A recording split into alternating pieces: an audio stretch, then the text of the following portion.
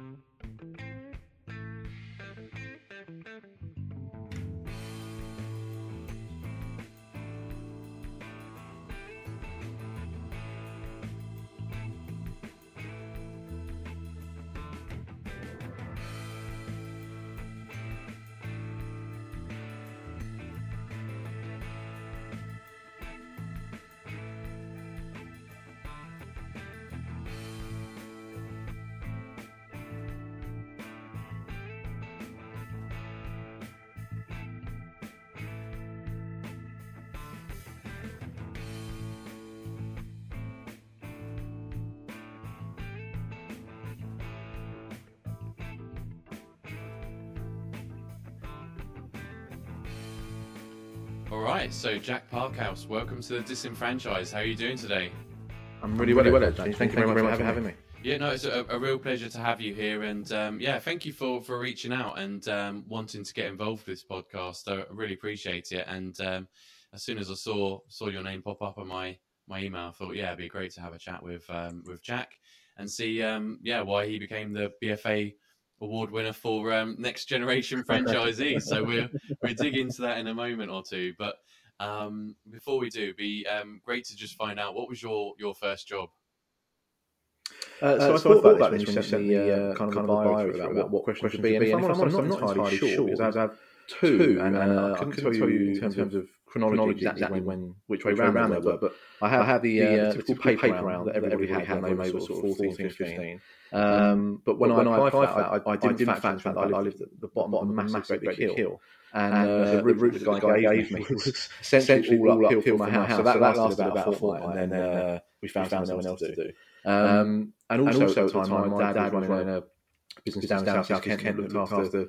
They did bathrooms and kitchen supplies and fits and installs and that type of thing. Just at the time when computer-aided design came in, and he had a team of sales people like sketch out drawings for people, things like that. And came home one day with a CD-ROM of this trial. and sort of like threw it at me across the dinner table and said, see what you can do with that. And because it was pretty idiot-proof, and because I was using the computer, I managed to get my head around that pretty quickly. So for about 6 months, I was designing kitchens off of like hand sketches, so they could then print them out on our pretty rubbish printer at home and take them back into the office the next day to show clients. It was like the first CAD that was being used by suppliers. And then the sales technology back then, really, wasn't it? Well, it was to a certain extent. Then the guys in the office realised how simple it was, and then I was quickly, punt it down, and I wasn't needed anymore. But that was good fun for a while because it was a bit of extra pocket money and something, I suppose, somewhat entrepreneurial. Didn't need to be doing, and gave a bit of insight into something different. Yeah, not bad at all. Do you remember how much your dad was paying you per design? Not enough. I think I was getting a surcharge on the electric and using the computer, but he was always pretty generous. From memory, it would have been 25 quid a go, something like that, which, back then for 3 or 4 hours work at 14, 15, I was more than grateful for. Yeah. And I think it worked really well for them because they took the time to learn how to use it. I think if it had fallen flat, they probably wouldn't have bothered teaching the guys in the shop. And then nowadays, get all sorts of different things. So they were certainly on something. Yeah, no, it's cool. So it's good to get involved in the family business, I suppose, and kind of see that kind of work inside without too many pressures involved, I guess. But did you ever feel like you wanted to join your dad's business when you got older? So I did. Kind of went around houses in my kind of education working life. But after I finished uni or left uni, I carried on working in the retail job I was in when I was studying, and then I went back to work for my dad about 10 years or so ago now. That was a construction business, sort of specialised in high-end development, turning offices into blocks of flats or dealing on high-value residences in prime locations in London. And it was good fun actually. It was really good fun. You learn a lot. You realise that family businesses don't necessarily operate the way other businesses operate. I'd worked for Vodafone prior to that. So a big telecommunications conglomerate with KPIs and processes for everything. And then you go to work in a family business and you realise it's just everybody mucks in and things get done. And it's great because it gives you the other side of the coin. So you can learn in your working life how things should be done from a process and a corporate point of view. And then you see the other side of it well, we've got a limited budget, we've got limited resources, and we don't have a person for every role. But with a bit of hard graft and some goodwill, you get just as much done. Yeah, definitely. It's interesting to see that contrast. I mean, not quite the same, but I've done it with a corporate recruitment company. They moved into a very kind of local business where there's only like 8 of you in there, a local consultancy, and it was.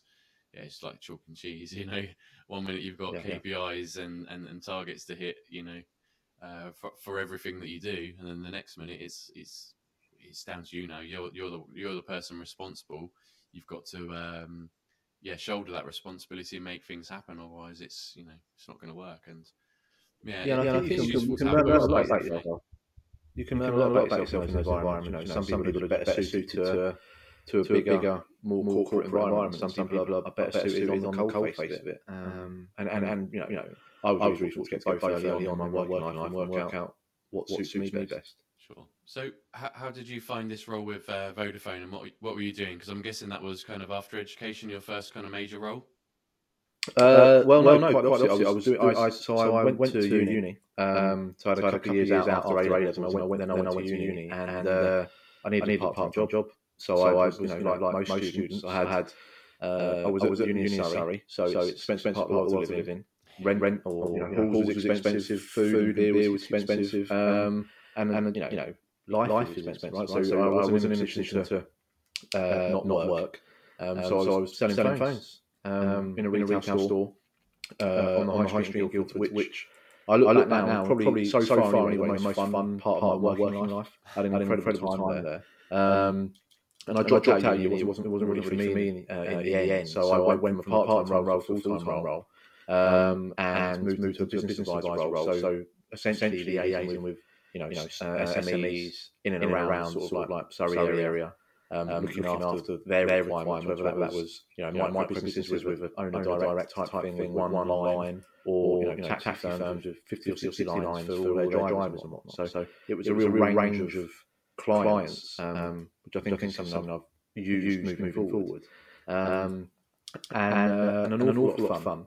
A role that I got to for the first year and a half be sort of, it was a retail, you're customer facing every day, and then as it progressed and developed, and I realised that I wanted to try and do different things. I was able to move into slightly more back office role and do some more management stuff, and then start helping out with business advisors across that region of 23 stores. So I would help those guys see where they were at, try and bring them on in certain ways, help with training and development there. So it was something I look back on and I'm really grateful for. People quite often turn their nose up at phone sellers and retail jobs and those types of things, but it's an incredible way to cut your teeth and learn about customer service. And if you do it in that environment, then you can probably take it onto most things. Yeah, it's interesting. I was speaking to somebody else the other day about young people, and obviously I ask a lot of people their first roles in business, and a lot of people actually start out in these big corporate companies where perhaps there's a bit of a stigma attached, like maybe a fast food restaurant or something like this, or mobile phones, or even in recruitment, like I mentioned. Those places are really highly structured, and their processes are in place, right? And that's a really good place to learn and get the core kind of working skills that you need to be successful when you maybe then become an entrepreneur or go into a role where it's a bit more autonomous. So I think you're completely right. It must have given you a great base. And then you moved into your role with your dad, you said, is that right? Yeah. So just briefly on the Vodafone thing, going back to what you said, I think depends on the nature of the role, but our store is quite a small store in terms of head count, 8 of us really. But it was top 10 in the country in terms of performance. So when you've got a store like that, it's got credible people in it, and the manager at that store that I worked with probably still had the most impact on my working life, even though I've worked with family for a long, much longer than I worked there. Because he gave us an insight into how that store performed, and it wasn't just metrics and KPIs, it was about profitability and attitude towards certain things. So it's almost run like its own individual business. Yes, you're part of this grander scheme, but actually, if you've got good people in leadership roles in those types of businesses, they can really inspire great results, because you learn very quickly about how many staff do I need in and what we're trying to achieve on the day. So with no responsibility and no accountability for that cost, or worrying about paying those wages or those bills, you can learn so much about it if you've got good people. And I was really fortunate in that regard. Really fortunate. And then I went to move on to work with Dad. So I had my oldest son was immigrating at the time with his mum. I thought that was the best thing for them at that stage. So I needed more flexibility around my working life. So for 6 months prior to him leaving the country, I spent as much time with him as possible. And being in a retail role, you're sort of obligated to work a lot of weekends, which didn't fit in around my school. So my dad at the time was a bit of a get out, to be honest. Really flexible. And I thought to myself, I don't want to end up back on a building site construction environment, albeit in a pretty roughy and cold site office. That wasn't how I envisaged my life long term at that point. So I agreed to go back and do it 6 months. He was really generous with my time. Work, whenever I wanted. But again, it was great. It gave me the flexibility I needed in that time. And then I went back and as with all these things, you go back and you get an opportunity, and it can grow. It can grow into more than you think it's going to be. So I went back, lump bricks basically. I had a need, and that was a means to an end. And my dad was great on computers, so I would see things and say, look, you could do a bit of this, and that would make this a bit quicker, a bit cleaner. You haven't got to do that 100 times every month. You just set up a couple of templates and find a way of doing it. And probably had this conversation with him every day from the first week, and he was so against it because he had a business with a 7-figure turnover that was giving him a nice life, and he worked the way he wanted it to work. And there I was, chipping in with the bits I'd learned and my sort of like younger attitude towards certain things, I suppose. But eventually he started to come around, and then I started doing things and saying, right, well, look, now we've done it this way. What do you think about this? And we got there in the end. I think he suddenly saw some value in what I was trying to do, and I was trying to do it for the right reasons. And then it developed and grew. And I then very much became sort of like looking after the operations on a day-to-day basis. And that would be looking after suppliers, looking after clients, liaising with local authority. We did lots of work in conservation areas with listed buildings. And the bureaucracy around didn't treat those buildings with the sympathy they need. You can't buy a 200-year-old building in London and do what you like to it. It takes some real thought, lots of work with local authority and council to make sure that what you're doing is being done in the right way. Buildings are being treated with the respect they deserve. Also, you can do enough to give the developer what they want back end, because they bought this beautiful, pretty building, but they want, it's a commercial enterprise for them, they want to build something that's going to add value. So that's what my role developed into. Looking after guys on a day-to-day basis on site, and that would be anything from 5 to 50 blokes, depending on the job at any one time. And then dealing with the back end side of it as well. Which was great again because we work across a real spectrum of people. People on short-term contracts who are in to do little bits, to people that are there for the long haul and have huge financial investment in your job. I was going to say, you've got a broader amount of experience in that, really, because you're not just kind of pigeonholed into one role and dealing with the suppliers and that's it. You're dealing with the guys out on site. You're dealing with the developers, the suppliers. Then internally, it sounds like you're kind of optimizing a lot of the processes as well, and they're really good skills to learn. And I guess it was pretty tough at times, right? It normally is in the construction industry. Incredibly so. It's when you look back on it, you kind of remember good bits, right? You try to, and maybe sort of like subconsciously blank out bits that were hard. But yeah, incredibly tough, very difficult working conditions. We had one job where we demolished so much building, the only bit that was left was the basement, and we were in there over the winter. And I would get to work so early it would still be dark, and I would leave so late it would still be dark, and my office would be in a basement room with artificial light. For 6 months you barely see the sunlight, you don't realise the effect that's kind of having on you. So yeah, it's incredibly tough. Construction can be the most rewarding of industry, but also hard on small businesses, hard managing suppliers, hard dealing with subcontractors, because you've got a direct connection to people whose rent or mortgage you're paying by employing them. And if contracts hit a snag or slow point, or something doesn't quite work where it needs to go, it can be really difficult. And these large-scale building projects, people drive past them and think everybody involved is making loads of money, but it's not always the case. Sometimes they're working really fine margins, and things have to go well in order to be profitable. So it can be stressful. But when you get it right, it can be incredibly rewarding. Yeah, you have the work that you've been doing as well, don't you? When you see the finished building or whatever. Yeah, you've got something really tangible at the end. You have something really tangible at the end, and sort of taking the large financial upsides weren't ours. They weren't our own project. They were a developer. So that really was, we got on a bill paid, and that was great. And then we had the sense of that before and after, what we've been able to achieve in a 12 or 18 month project. And you learn so much. You learn so much about yourself, because when the chips are down, for want of a better phrase, and that you have to just muddy in and get stuck into it. And that's what we were saying right at the beginning, the nature of small businesses, whether that's family run or startups, or like you were saying, 8 people in an office, and your responsibility is to everybody, not just your job. But yeah, you cut your teeth quickly. Yeah. So let's move it up to kind of 2019, 2020 then, when you kind of took the next step in your career. Can you talk me through kind of what was going on in your world and your life at that point in time? Yeah, definitely. So I got to a point where I wasn't working with Dad anymore, and I was looking for a new role. I wanted to change. And then, I suppose as I've explained, I was a young father. I didn't finish uni. I'd worked in a family business. I'd worked in a phone shop. And although I had this range of experience that I felt was really valuable, and now looking back on it, I know was hugely valuable. How you try and put that into a sound CV, how you get yourself in the door for a work opportunity or an interview, it's quite difficult. a lot of people have degrees these days. A lot of people have a much more traditional education and work route than I had. So I was kind of stumbling around looking for something. I didn't really know what I was looking for.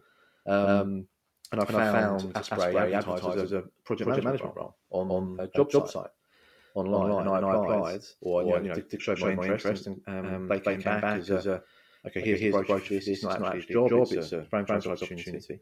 And how did that make you feel? Sorry, just to stop you at that point there. How did that make you feel? Because obviously on a job board, slightly different kind of opportunity to normal, perhaps one that you weren't expecting. I remember it really clearly because it felt instantly like a penny had dropped. It was blind luck. I could have just scrolled over that project management job and gone to the next one. But when it came back, I suddenly felt like, okay, hang on, this is something that I can set myself up for, because if it had been a job, it probably would have been a very speculative application on my part. But for all the reasons which I've mentioned, but as soon as it becomes a franchise opportunity, then it changes. And I didn't know about franchise at this point. I hadn't been involved in it. It's not something I've given any thought to at all prior to that point. For the various reasons we've discussed previously, it's not something that's really in the forefront of people's minds, particularly at 30 years old. But then it became a reality, something that it was very realistic for me then, because I had a brochure in front of me which outlined everything. It outlined what type of person, work experience, character they were looking for, and I could see myself in those things. It tells you how much money you need, what the investment is, and it's not the sort of figures that people associate with franchising, because all they think about McDonald's, everyone thinks you need £1 million to do that. I'm definitely guilty of that one. And maybe that's the case. I looked at one, maybe it is, but that isn't all that's out there. And I know that now, I didn't know that then. So for Aspray then, what was the license fee at that point in time? So it's 20 at the time, it's £28,500 plus the VAT for the territory. It's a national organisation, but you buy a very set geographic territory. So for me, I own under licence a majority of the SW and SE postcodes, so South London. And you can't really work outside of that. You certainly can't canvass and grow your business actively outside of that. But you can pick your territory. You can sort of like in discussion with them work out which area is best for you. But they have a really good finance model in place. So even if you don't have all of that money available to you, because that is McDonald's money, but it's an awful lot of money to a hell of a lot of people. Certainly was to me at the time. They have relationships in place with banks, high street banks, because of the model proven. Yeah. So you find out to me about the industry is that it is NatWest, HSBC, Lloyd's, TSB. They're actually backing people to go out there and set up franchises, and I think especially younger people, it's just not something they're aware of, really, is it? I know I'm not young anymore, but I wasn't aware until kind of the last couple of years, and I think there's the same for you from the sounds of it. 100%. There's I don't know where it comes from. But there tends to be this assumption with franchising that you need loads of your own money. My attitude always was, well, if you turned up with a check and you had enough zeros on it, they'd let you in, and that was it. You're off and running. Aspray certainly isn't that. The recruitment process is incredibly robust. It's a regulated business, so they have to be incredibly thorough. Somewhat surprised I got in, I suppose, but must have been having a good day. But if you do meet the criteria, and if they decide that they want to make you an offer, that's how it looks. If you go through the recruitment process, you find out at the end if they're going to make you a formal offer. They have all of this in place. So with them at the time, it was NatWest, and they've got a relationship manager. Speak to NatWest. You've got direct contact. How much have you got? What do you need? The license is over 5 years, so you can set it up over 5 years, so it's affordable, so you've got a chance to be successful. And it isn't what people think it is. It isn't a case of, take out a great mortgage on your house, put all your life savings into it, and leave yourself really threadbare and stressed, because you can't do good sustainable work under those conditions. You need to be incentivized to work hard, obviously, but you need to be able to live at the same time, don't you? So they enable it, and I'm sure there's many other franchises that are the same. for the right people, they'll do an awful lot to get you on board and make it work. Yeah, definitely. And I think the question I'd want to ask you at this point is, so your dad has his own business. Why not kind of look yourself down the kind of self-employment route? Why not kind of go into franchising? Because I guess, you might have seen that opportunity and that might have sparked something in you. Yes, why don't I do something like this? So yeah, why not try and set up your own company at this point? Two reasons, I suppose. The first being that the question I get asked a lot, why not carry on doing what I was doing. I mindful of preaching. I've only been doing this a while. My kind of attitude towards businesses is to be really aware of what you do and don't know, and you can't overvalue what you do know. So for me, I got good at my job, working for my dad, really good at it. And I was able to have a real positive change and influence on the projects and the contracts that we were operating, and actually built some really good relationships with the project managers, suppliers, and our clients. But there was an awful lot I didn't know. And if you're going to take on a business with a seven-figure turnover, you need to be really on board. That is a big ask. That is not, you're not playing with pennies there. And to take that business on, I would essentially have employed somebody who knew a huge amount more than me. And I'm happy and used to not being the smartest guy in the room. I've got no issue with that. But if we would be on a... So the last contract we did was £2.5 million. We built 12 units into an old office block. You can be a long way through that contract. If you don't know everything you need to know about running that contract and construction side of it, if you encounter an issue 9 months into a year-long project, for example, you can lose everything. You can lose the shirt on your back in the way building work, construction, the way construction works. I just didn't know enough. It was just too early for me to carry on doing things of that nature. And if I'd had somebody that I knew that I could brought into business at that time, it might have been a viable option. But I knew I just didn't know enough, and the risk was too great, whatever the financial reward might have been. So that was really the main reason for not carrying on doing something very similar. And then also I think at the time I wasn't really sure what I wanted to do. Was the truth of it. Like you alluded to earlier on, construction can be hard, it can be tough. And I didn't know that. The one thing I always knew being a kid was I didn't want to work in building and construction. I never knew what I wanted to do when I was younger. But I knew what I didn't want to do, and that was it. And it's tough. You get to a point where you're doing okay for yourself, you're making okay money, and whatever you're going to do is probably going to mean a step back in that regard for a period of time. But you hope with the right strategy and the right application of your ability and effort that you'll get beyond that point, reasonably quickly. So that was kind of the decision. I had a lot of faith in my ability to work hard and find a way. And I suppose the truth is maybe if Aspray hadn't come along when it did, maybe I would have done something else. But that's the point, isn't it? You sort of put yourself out there. You keep having a look around. You can't be afraid of dipping your toe. And exploring, and then when it comes back to you, you just make a calculated decision. Then. So I don't think I was ever against doing something else solely on my own. But I never really got that far through the process. Really. Once I moved away from, well, I'm definitely not going to do this because of all the reasons I've outlined. I was probably open to everything at that point. But Aspray felt like such a good fit from the outset that I kind of stopped looking at that point and as I said earlier on, that recruitment process is pretty robust. You have to provide a body of work in a very short time frame to prove your competency and show your interest. And the deadlines are really firm. There's no extensions, and that takes a lot of input. So I kind of focused on that. By the time I come back at it, I knew that was where I wanted to be. If they made me an offer, then I was all in on that. Yeah, no, that's great. It's interesting that even though in a way it's you handing over money, they're still interviewing you, right? They're still making sure they've got the right people in their business, because I guess, and I've been franchisor side, what they want is successful people in the network. It's only a win for them, isn't it, if they can do that? Whereas if they fill up their team with people that they don't believe have got a chance to be successful, ethically that's not great. But also, from a commercial standpoint, it's not great for them either. So I guess you can understand why it's so robust, right?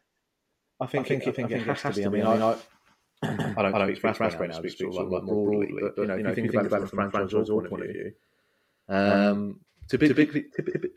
particularly with a model that is limited the number of franchisees you can bring in. So I own that territory under license. Nobody else can work in that area. So they can only break the country down to so many parts if they want to make those parts big enough to attract people. So they have to be really selective. Because my territory is sold to me on license for 5 years. And if I do a terrible job of it, then the minimums that you need to hit on a year-by-year basis aren't particularly difficult to achieve. It's set up for you to be successful. So once you're in for 5 years, they can't do an awful lot about that, really, provided you're compliant. But you could be compliant and not very good, and then you're not earning any money. You'd be damaging the brand by the way you go about your business. So from a franchisor point of view, they have to be selective. And as a franchisee, I think you want that. I think you want it to be difficult because what I want to know is that the people that buy the territories around me have been through what I've been through to get their foot in the door. Keeping the brand up, but because exactly that. Exactly that. Particularly for us, because we work in a regulated environment. So we're regulated by the Financial Conduct Authority. There's a lot of red tape and bureaucracy we have to jump through on a daily basis in how we operate, how we run our businesses, and that is not straightforward. So you want to know the people that are coming into this business, coming in as part of the brand, understand that, are capable of it.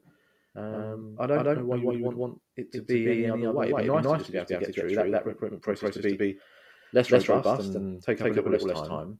But once you're through the back of it, it's really worthwhile. And I remember one of the first calls I had with the recruitment manager at the time, and she said to me, when you get to the end of this, we'll know if we want you, and we'll make you an offer or not. But you'll really know if you want us. And that's the way I looked at it. It was a heavy period of time alongside my full-time job, but I got that back again, and I knew unequivocally that was for me. And if it hadn't been, I would have known that as well. And at that point, I said, okay, well, regardless of what you think, I don't think it's for me. Thanks very much.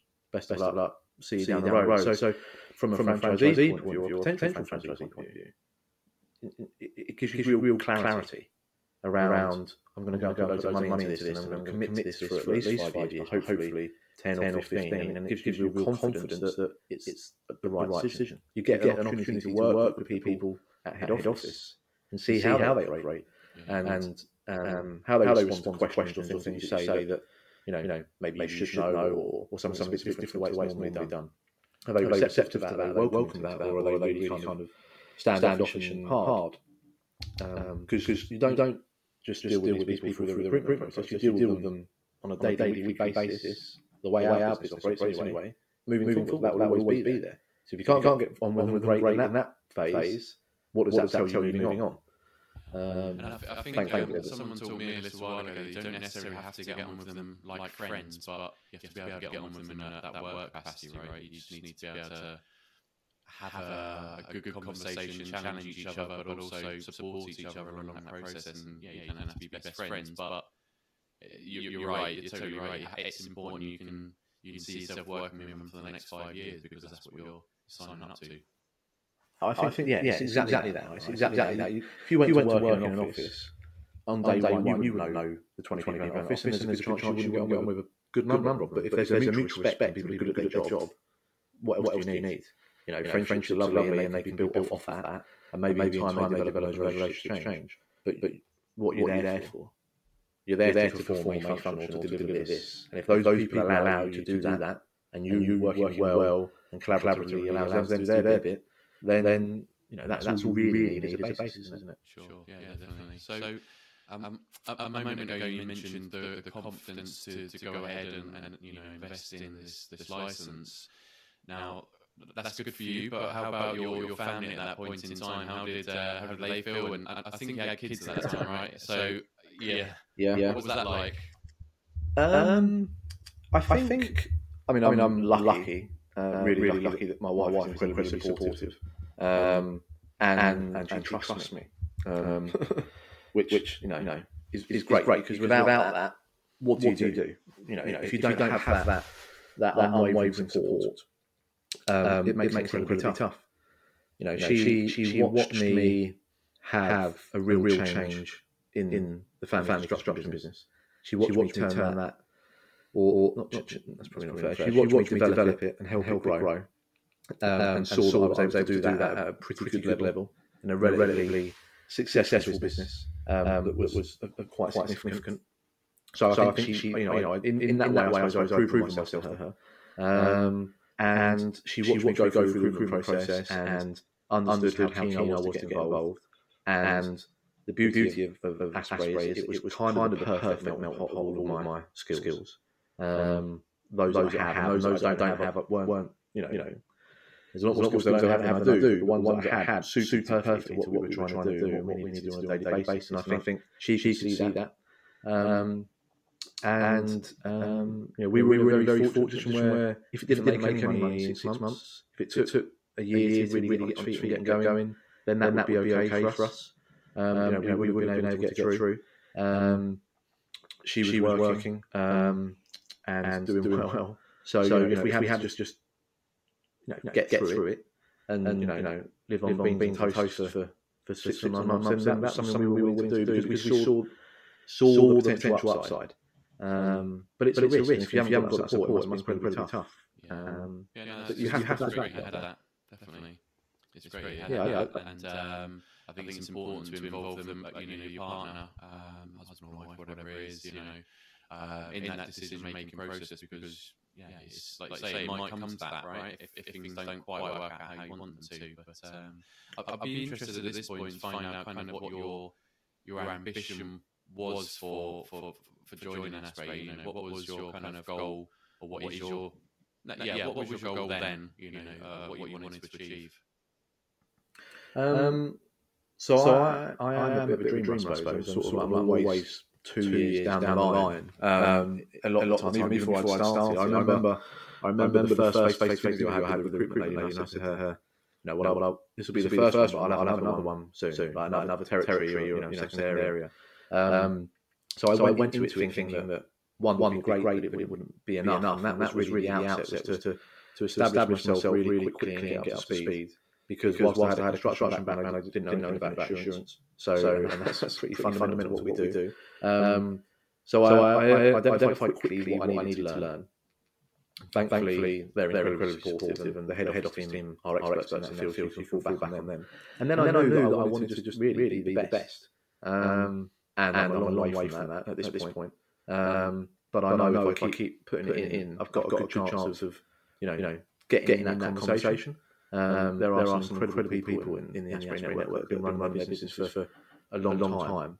And I would be stupid and arrogant to suggest that I'm anywhere near that level of operation. But I know what I'm trying to be, and I'm not afraid to say that's what I'm trying to be. I think you need to have that really clear goal and clarity around what you're trying to achieve if you want to have any hope of achieving it. So that goal probably hasn't changed very much. I want to be, as best as I can be. And I think if I keep putting it in, then I've got a chance of getting there. But we're an awful way from that yet. But that's the plan. We'll see where we are in a couple of years. But that's the plan. Excellent. So you started the franchise, or started your business in January 2020, right? And for a lot of people, that's a bit of a bad time to start the business. So just before a pandemic. So for you, what did, when the pandemic came around, what challenges did that present to you, and how did you and the business kind of cope? It's not the best time. Well, I suppose actually, in hindsight, it probably wasn't a bad thing. And yet, when you have these conversations, you're really mindful that we've got through it and been successful. There are a huge amount of people that haven't because of the pandemic. So I don't want to make light of what it was for a lot of people. But speaking to our experience, I think it sharpened our tools really quickly. We learned pretty quickly that actually you need to be flexible, and you need to be dynamic, I suppose. Not a big fan of that word context because it sounds a bit disingenuous. But actually, Aspray had at that point a really well proven model around generating business and building relationships to keep continual business coming in. That a lot of that was quite traditional, and it was boots on the ground, knocking on doors, getting out, building relationships face to face. And that 6 weeks in just disappeared. So my first day in the field, like after my training, was the 9th of Feb, and we went into lockdown on the 24th of March. And those 2 days kind of like forever etched in my memory. It was 6 weeks, and you go through the recruitment, you go through the training, and you've got 6 weeks of running around, making it go along, trying to work out, okay, this is exciting, how can I go? I'm there and I'm here and I'm doing all these things. And then it stops. and it really did stop. You know, like people forget at this point how stringent that lockdown was straight out the gate. It stopped all those things. And London was a hotspot. They were telling you, do not go into Central London unless you absolutely need to. Unless it's a matter of life or death, stay out there. And I have to go every day for work. So it became difficult, but exciting at the same time. Because we had work coming in. We had claims we had to resolve.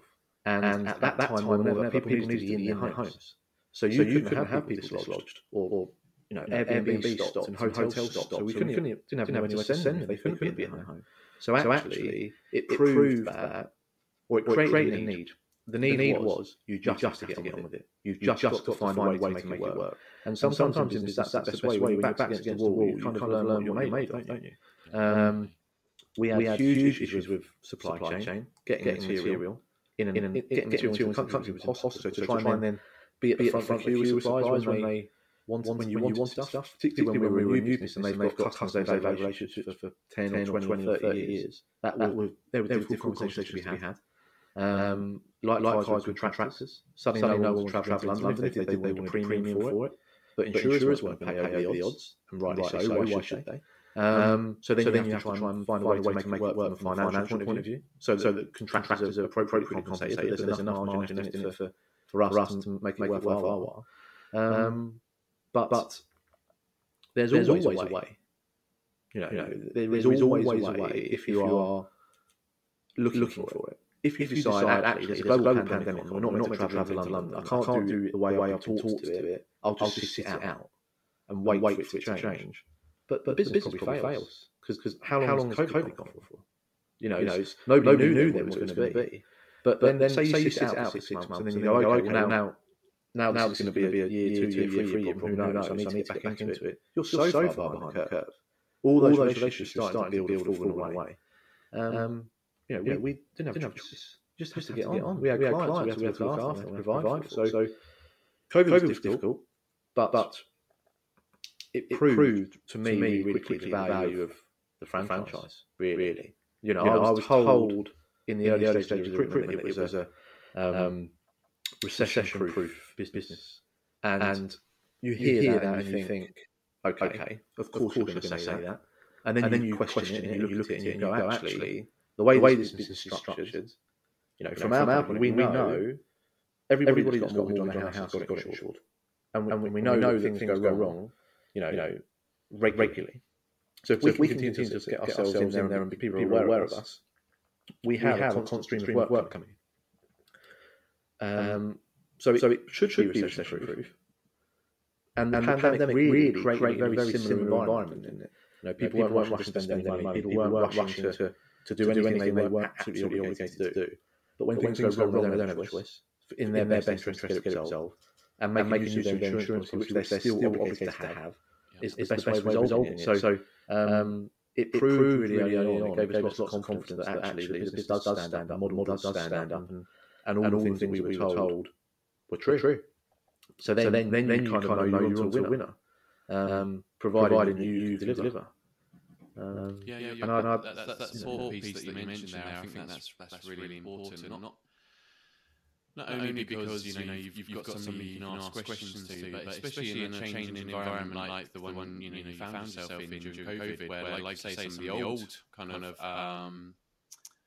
methods you couldn't actually execute the business through those old methods in terms of getting to know people or getting the business out there.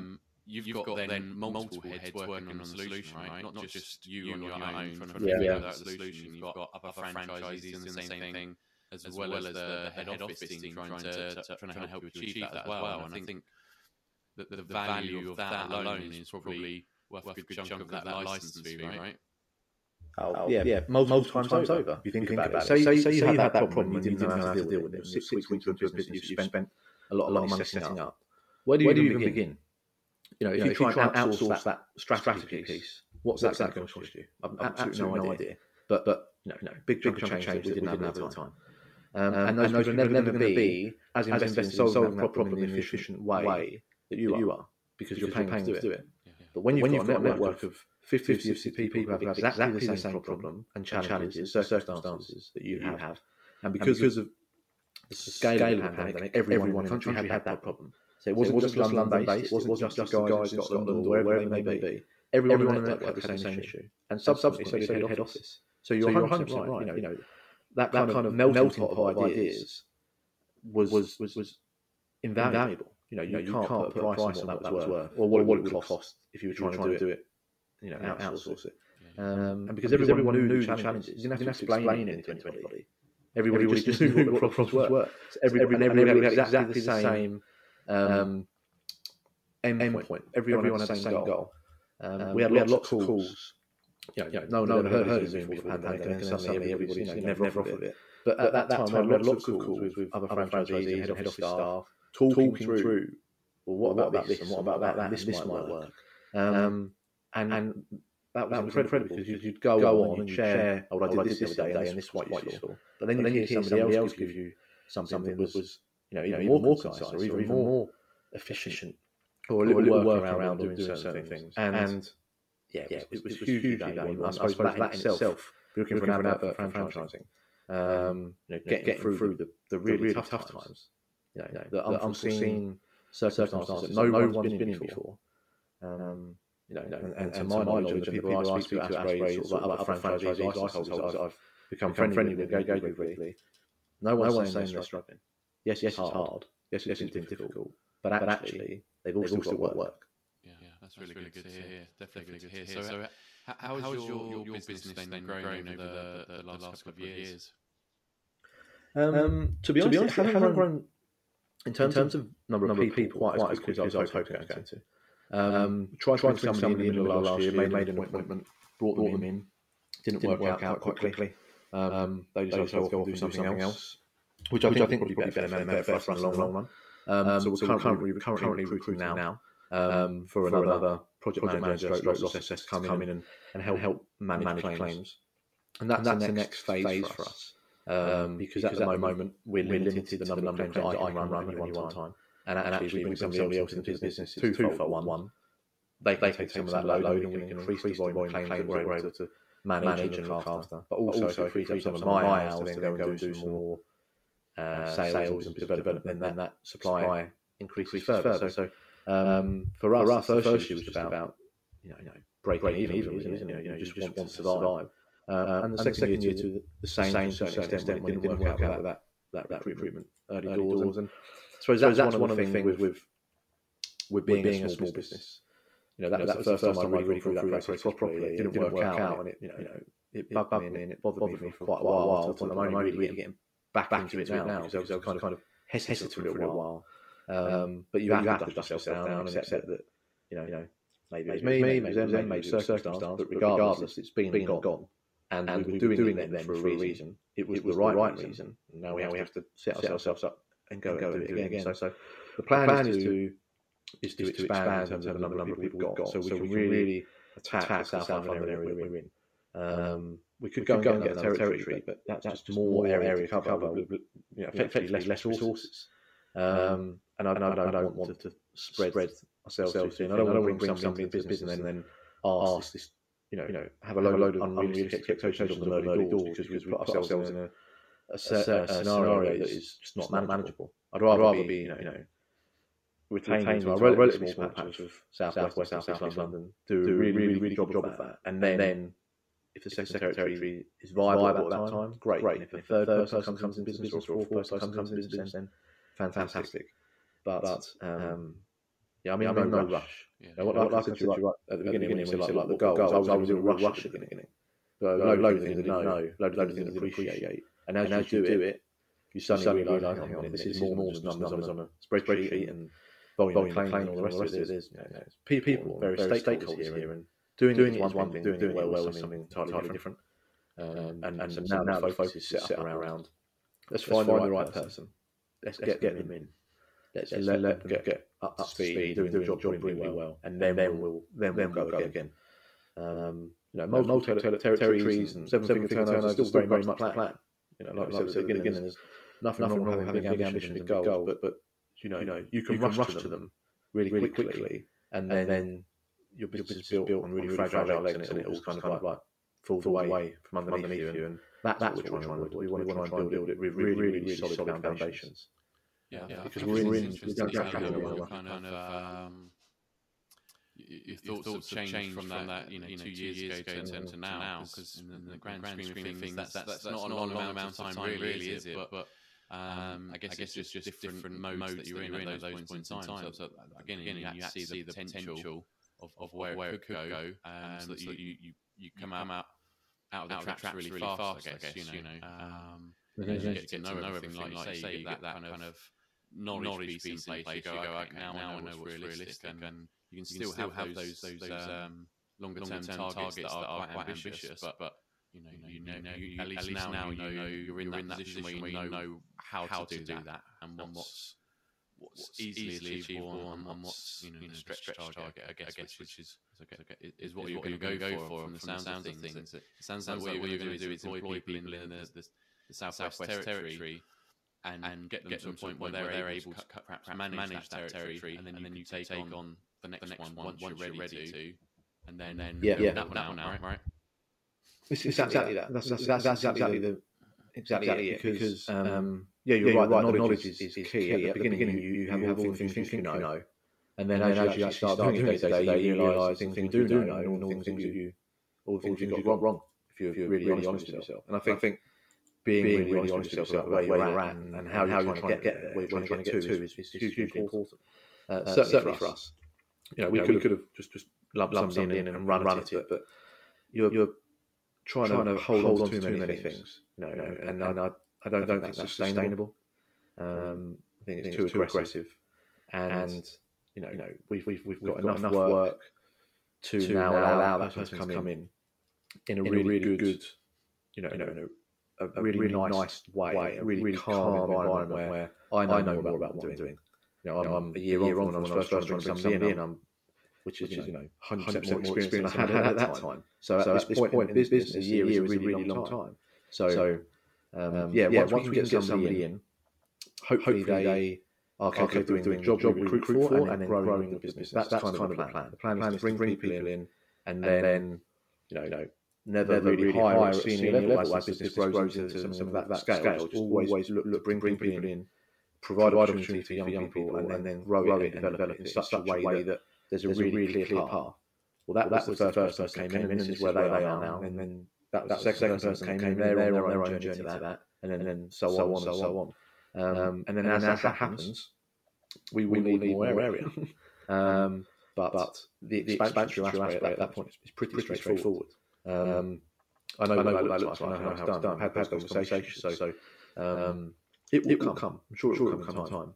But I guess it depends what your priorities are. And for me, it's doing it right rather than doing it quickly. Sure. So I'm asking this question in case there's somebody listening who's potentially looking to buy into a franchise. And I'm not saying Aspray for any. So I'm thinking as they're doing their research and they're speaking to the franchisor,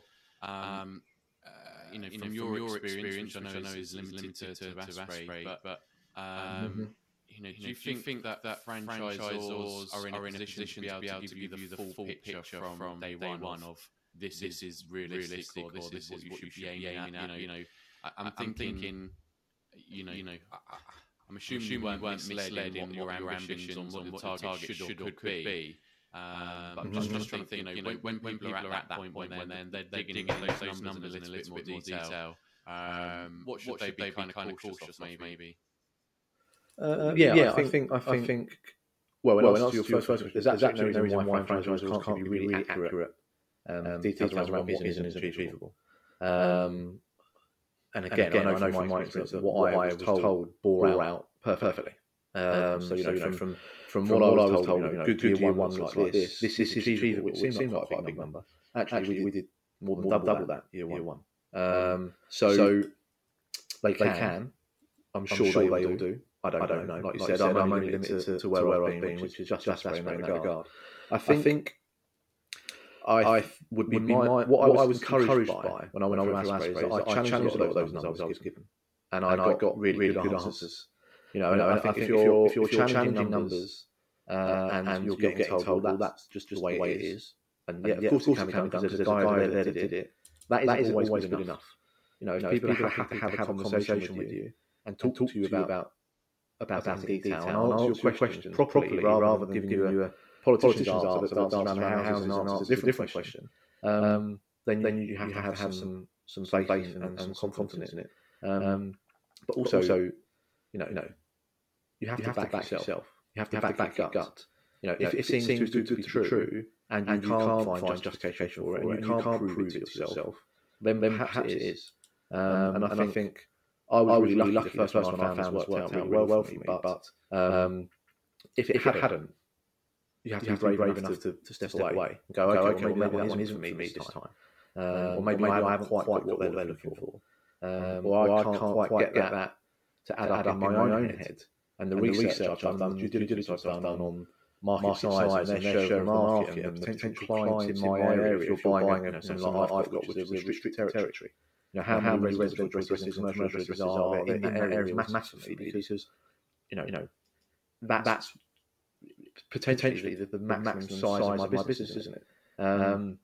At any one time, and then I can work back from there. How often these things happen, and when they do happen, what's the average value of them, and then I can apply what I know around costs and contractors and all the sort of ancillary costs of getting it done to give myself a pretty idea of where I'm at. Something that Aspray did great actually, and I imagine a lot of franchisors would do is they showed me the good, the bad, and the ugly. They showed me their best ever year one, they showed me their average year one, and they showed me a bad year one. And they were anonymous. I didn't know who they were, but they were apparently figures from people that had been there. So you get a real insight into what it looks like, which is great. They're not just showing you headline stuff. If someone's only showing you the good, and they're not showing you where people failed, then that would make me question why not? Because there's going to be people that fail at everything. And the more transparent people are about it, the better. Yeah, I mean the reality is for any franchise organisation, it doesn't matter whether it's a McDonald's or anywhere, there's still a risk. It's still your own business, you're still self-employed, and you could end up with zero. Now, okay, it's not so likely perhaps in some places where you kind of got that open the door and revenue comes in. But even then, you've got to manage the staff, but you've got to make sure they're delivering how they should be. You've got to still do that work, haven't you, to get to that point. And if you're lazy about it, there's always a risk that it's not going to happen, or even a pandemic might hit, and it might mean you shut your doors if you're the wrong sort of business. So. I think that's really good advice. What you're saying there is see if you can find out the good, the bad, and the ugly, and not. I don't think people let that put them off, right? That there is somebody in the network who's perhaps not performing so well. They're individuals. It's not a true reflection of the franchise necessarily. When also something that I put in my mind relatively early on is you're buying a business, you're not buying a job. Okay, so you're not. While somebody else may have failed, they weren't working exactly the same way you're going to work. You're not given a job description, you just fulfill this role, and then you are successful or otherwise. It isn't that. There's so many more intangibles to operating your own business. And if you're starting out franchising and doing it from scratch, yes, you rely on the franchisor and the model, but you have to back yourself. You have to rely on yourself and be really honest around where you've been and where you're trying to go. And other people there's no precursor that you will fail, unless they're all fail. And then maybe this is the model. If the model shows success and it shows longevity and margin, then what's the franchisor in business for? They're in business to make money, albeit by providing opportunities for other people to do that. But that's the nuts and bolts of it. And if you're going to become part of that network, they want you to be successful. Particularly one where you're paying a fee or a percentage or however your ongoing royalty is decided, you're aligned. Your success is their success, and vice versa. So, I actually think it's a good thing. I think it's a good thing that you know because it tells you that there are both sides of the coin. It makes it really clear in your head. You don't want to go into it thinking it's going to be easy. Everyone's successful, and you can work 10 to 3 every day and nip off for a round of golf every other day. I would like to do, but not quite at that stage yet. You need really clear, realistic expectations of what it's going to take. And as long as you know you can be successful and you understand what you need to do and you're willing to do it, then I don't think too many things holding you back. Fantastic. Well, look, Jack, I know we've I've sort of coming towards the end of an hour, so I've got a few questions I want to ask you before we wrap up things. And the first one is one that I love asking everybody actually because it brings out some interesting stories. But that's I'd like to find like a weird, strange, or funny story that you've had in your career. To be mindful of which one I can tell you. A lot of time building. I was going to say, structure a bit. Yeah. Certainly not pre-watershed, that's for sure. I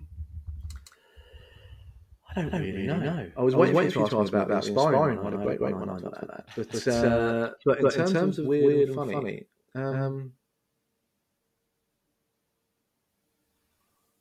it's a really good question. It's a really good question. I had we had when I was at Vodafone, because we were based in Guildford, we had it's quite an affluent area. We quite a lot of celebrities coming from time to time.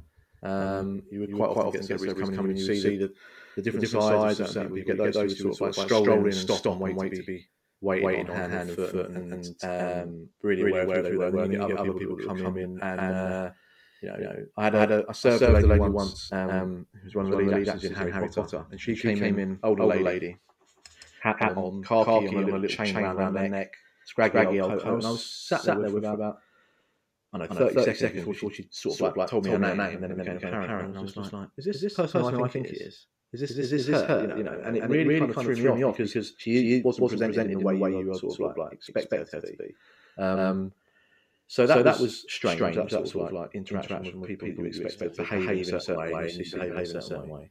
In terms of funny, Aspray doesn't have a whole lot of funny. I'll be honest. Typically, turn up someone's house is collapsing and falling down around them. It's not the time to crack jokes. So not going into that sort of environment. Yeah, not really. And I spend most of my working day outside of that, working on my own. I'm not the funniest guy, so I don't know. Is the honest answer. Let's jump into your inspiring and proud moment then. So I have two. The inspiring one, I only learned about this recently, actually. It was at the Aspray conference, and it got postponed, so we had it in January. And I was talking to a lady there who runs Aspray Sunderland. And when the storms came in recently, not the most recent ones, the ones at the end of the year, she had 104 claims come through in 3 days. And that is such a colossal workload, because you're talking about storm damage, so you're talking trees through people's roofs and significant damage to their property. And I spoke with her for about an hour, and then after started kind of like poke her and gesture a little bit, and it became a point of fun. But that was incredible to me. I know how busy I am, and I think I'm pretty busy. But 104 claims in 3 or 4 days is huge. And there's lots of big insurance companies dealing with thousands, tens of thousands of claims in that period. But they are huge organisations. This lady is Sarah, her name is one person. And she must have incredible relationships with her suppliers and her contractors and the people she works with on a daily basis to be able to. She kind of explained how she triaged, where was an immediate threat to life. That's obviously a priority. Everything else falls by the wayside, and then you kind of get round to it as and when you can. And this business is fantastic from a the flexibility of your lifestyle and the financial rewards are great if you get really good at it. But the real key thing to get to every day is look after people and really have a tangible effect on them and their homes when they're really struggling.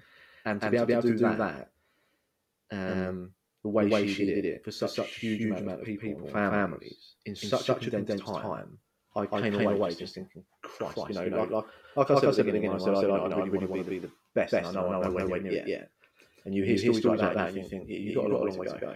You've got a really way to go. Because I wouldn't even know where to begin with 104 claims in such a short period of time. It's incredible to do it. And like I said, to do it well. Not just to do it, but to do it really well was phenomenal effort. I guess another benefit of being part of a larger network, right? It's not very often you're the best in a group of people, is it? So there's always someone to learn from and aspire to be like, I guess, or learn, It's exactly things and numbers anyway. Yeah. Well, how they conduct themselves and how they operate, because if you're trying to be the most commercially viable, you might be, but that probably only short term. Whereas if you're just trying to be the best person, the best loss officer in our case, and you do that for all the right reasons and all things that should entail, then the financial reward will come in time.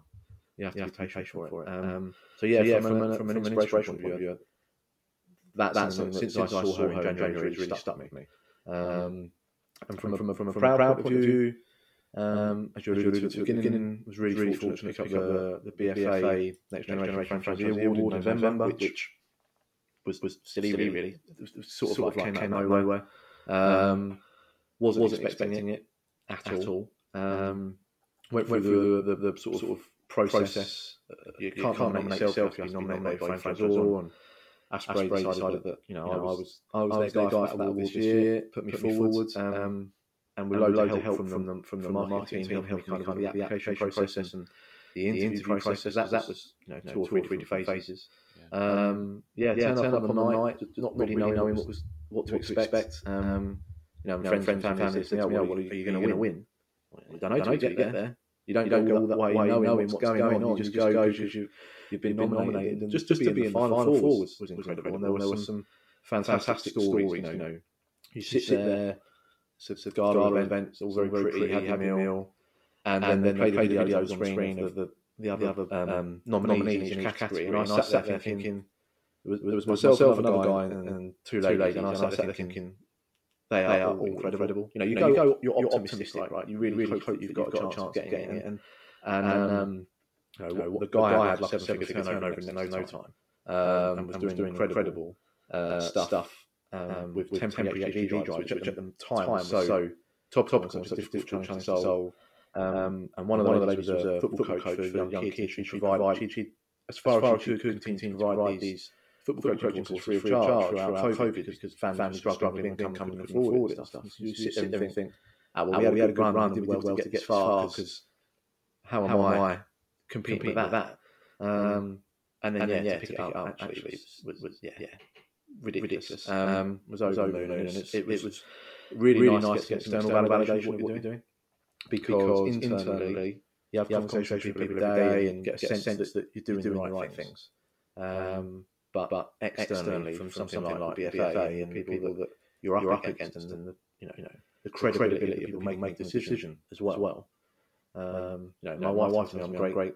Once a week I'm lucky. But for somebody outside of the house to tell me I'm doing the right job was really nice. They're probably the two things. Sarah's achievements are massively aspirational, and the BFA thing was really surprising and quite humbling, I suppose. Yeah, and that's a room full of entrepreneurs, right? So there are a lot of founders, businesses, and franchisees in that room as well. So it's been awesome to get that validation from that many people. Across all industries as well. And of all scales, there was dog walkers and swimming coaches, and there was a guy that's got 25 Costas.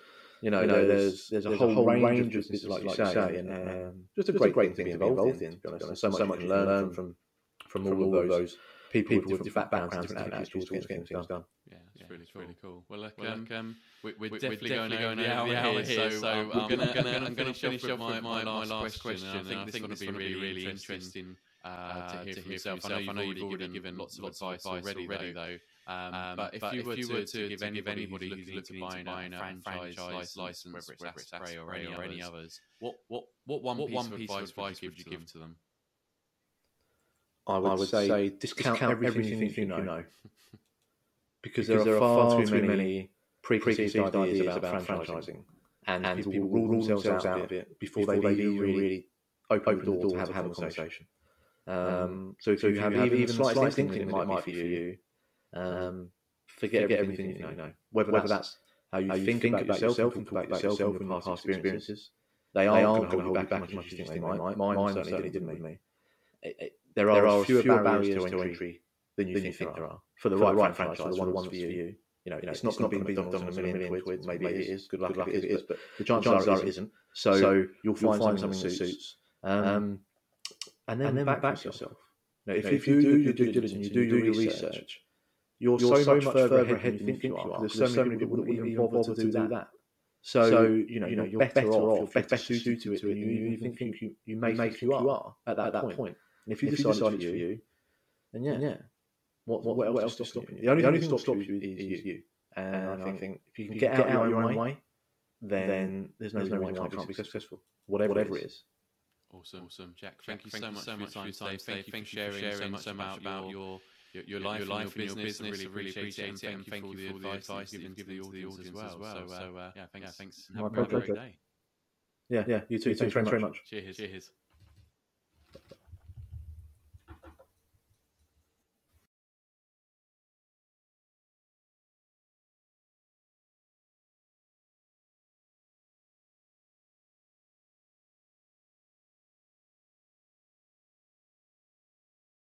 All right, so there's my conversation with Jack Parkhouse from Aspray.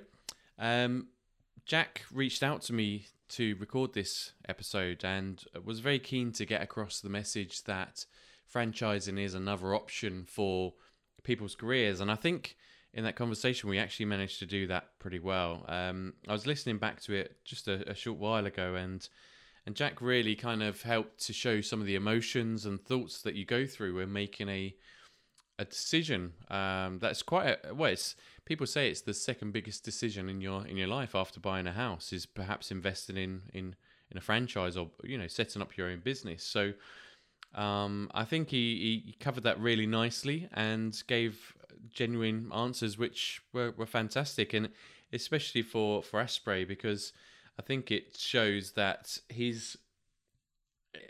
likes the brand. It's working for him, I guess not everything's not all smooth every moment of every single day, which is business, right? That's just normal. But overall, it seems like they've done a good job in supporting him through the early journey, and especially during a pandemic. It's not an easy time to start a business. The fact that he's now being recognised by associations like the British Franchise Association, but also he's starting to see some of that success himself, I think is testament to the support that's around him, and I think he would agree with me on that one. But also I think it's down to his mindset. Make sure that you back yourself. I heard him say it a couple of times, and that's really ringing true with me in this second listen, I guess. I'm actually sort of listening to it and saying, yeah, you're right. If you don't back yourself, how are you ever going to be successful? You've got to sort of, oh man, there's that saying, isn't there? Reach for the stars and you'll hit the moon. You've got to think you can do it, because you'll never get anywhere if you don't. So really like that, what he said in that section of it. But I also thought it was interesting. It's a bit of an awkward question I was asking him, really.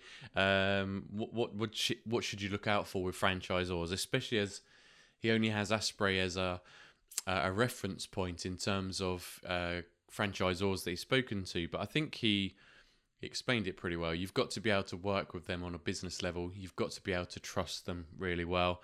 And I think, like many other people have said in the past, if you don't trust your gut, don't do it. If there's something off about the way they're responding, if they're not giving you a good answer, on figures or numbers when you ask them, yeah, look, just walk away. You're not risking anything by doing so, other than maybe missing an opportunity. But if you don't feel it's the right one for you, it's not the end of the world, right? You can always come back, revisit it at another time, and see if the feeling's different. So I'm going to wrap things up there and say thank you very much once again for listening. Thank you to Jack and to Aspray for being involved with this, my 50th episode of the podcast.